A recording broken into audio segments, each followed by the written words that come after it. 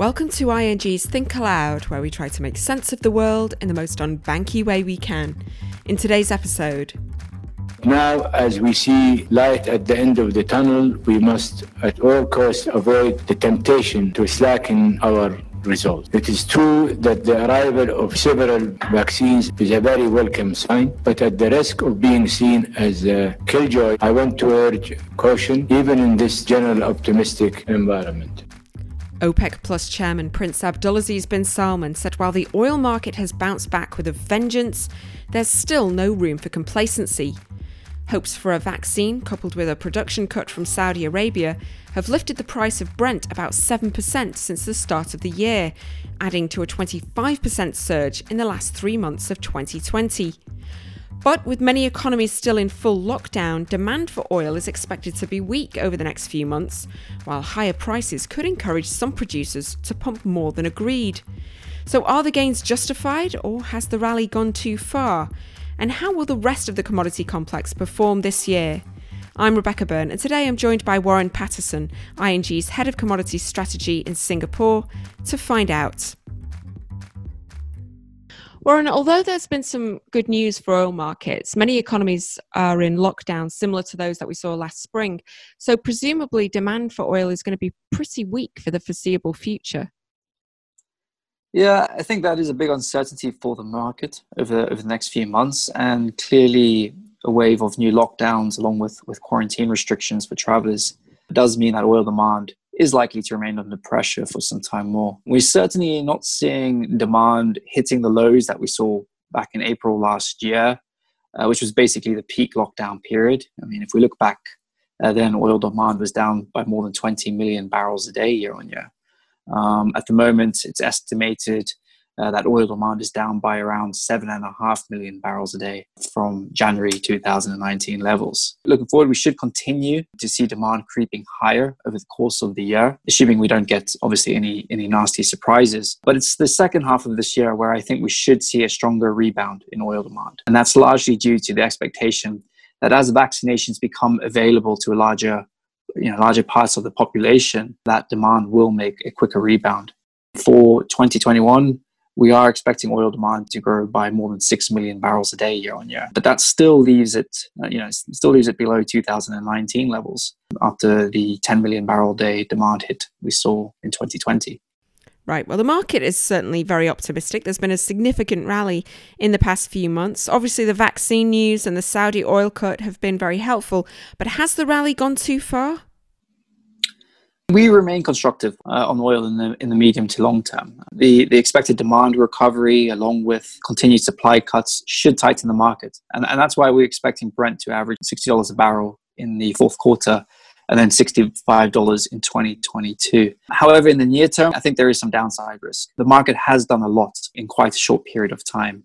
Yes, there have been a number of constructive developments recently. The additional Saudi cuts were a big surprise to the market and should help to ensure the market continues to draw down inventories. However, the big uncertainty I mentioned earlier is how demand will evolve over the next several months.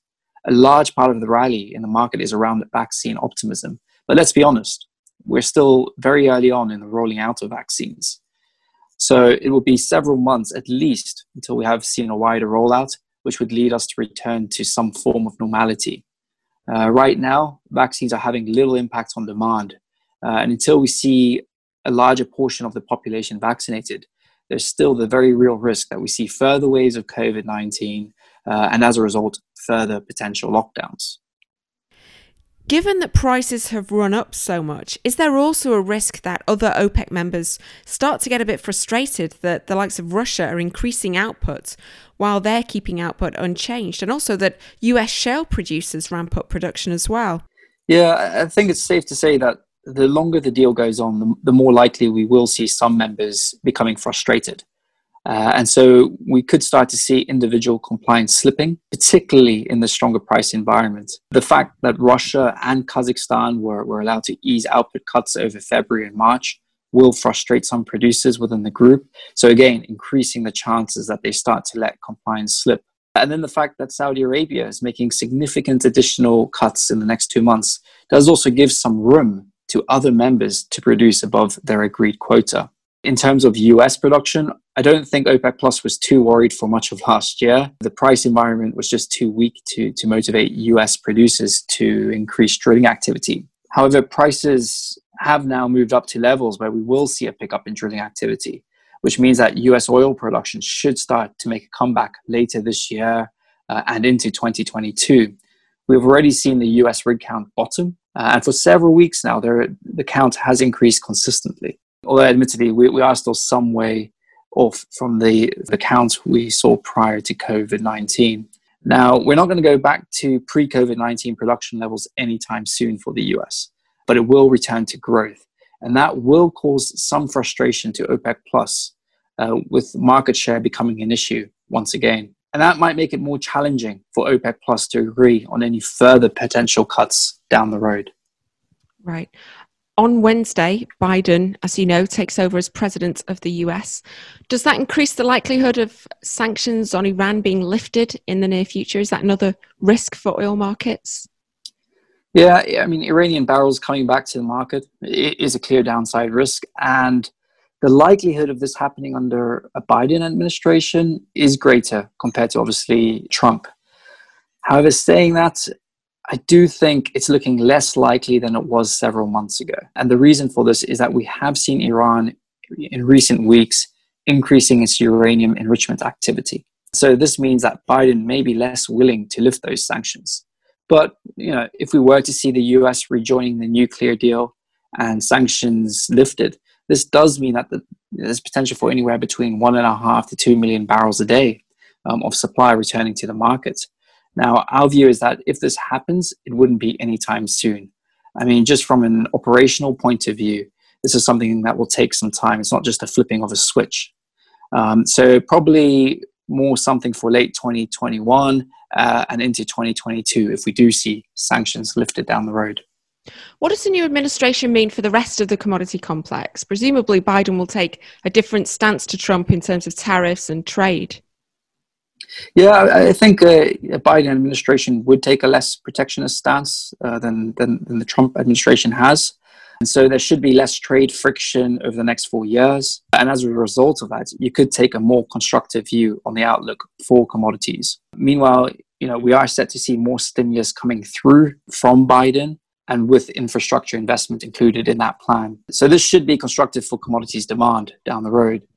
Meanwhile, further stimulus should also mean a weaker US dollar, which should again be supportive for the commodities complex. So you're quite optimistic about the outlook for commodities in general this year. What else is driving that optimism, and which commodities do you think will be the best performers? So there's several reasons behind this view. I mean, firstly, we are in a weaker dollar environment, which is supportive for the commodities complex. And our FX team continue to believe that we will see further weakness in the dollar as we move through the year. So it should continue to offer a helping hand to commodities. Then there are growing inflation expectations, given the very loose monetary policy that we have seen from central banks around the world. And as a result of this, investors are keen to increase their exposure to the commodities complex. And clearly, we have already seen signs of this so far this year. No matter where you look across the complex, we are seeing speculative buying, be it energy, metals, or agri. Then when you throw in the assumption that we will see a recovery in the global economy this year, it only makes commodities a more attractive asset class for investors. Fundamentals are also looking better this year, and that's based on the fact that we will see a recovery in demand for most commodities. Saying that, though, I do think we will need to keep an eye on Chinese demand.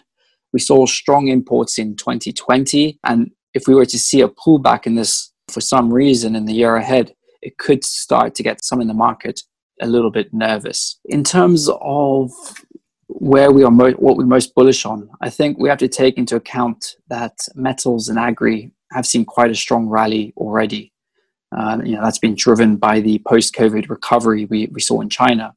So I think the upside for metals and agri is a little bit more limited. Oil, we're pretty bullish on, but it's refined products where we could see quite a bit more upside, as they should all benefit not just from stronger oil prices, but they're also going to benefit from the expectation that refined product cracks should widen as we see fuel demand recovering. So we see most upside in products like diesel and gasoline. What about gold? Because gold hit a record high last year, which makes sense given all the uncertainty about COVID, but it has pulled back a bit since then with investors moving into riskier assets. Is the shine going to come off gold this year, or is there room for more gains there? Yeah, I think the vaccine news has given investors another push towards risk assets, and that obviously has weighed on gold. And more recently, we have started to see US Treasury yields rising. And again, that is a move which is not great for gold, with it obviously increasing the opportunity cost of holding gold.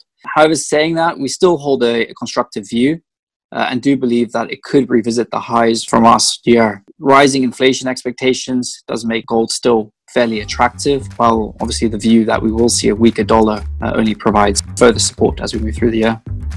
Okay, Warren Patterson, Head of Commodity Strategy. Thanks very much. Thank you very much. This podcast has been prepared by ING solely for information purposes, irrespective of a particular user's means, financial situation, or investment objective. The information does not constitute investment recommendation, nor is it investment, legal, or tax advice, or an offer or solicitation to purchase or sell any financial instrument. Read more at think.ing.com/content-disclaimer.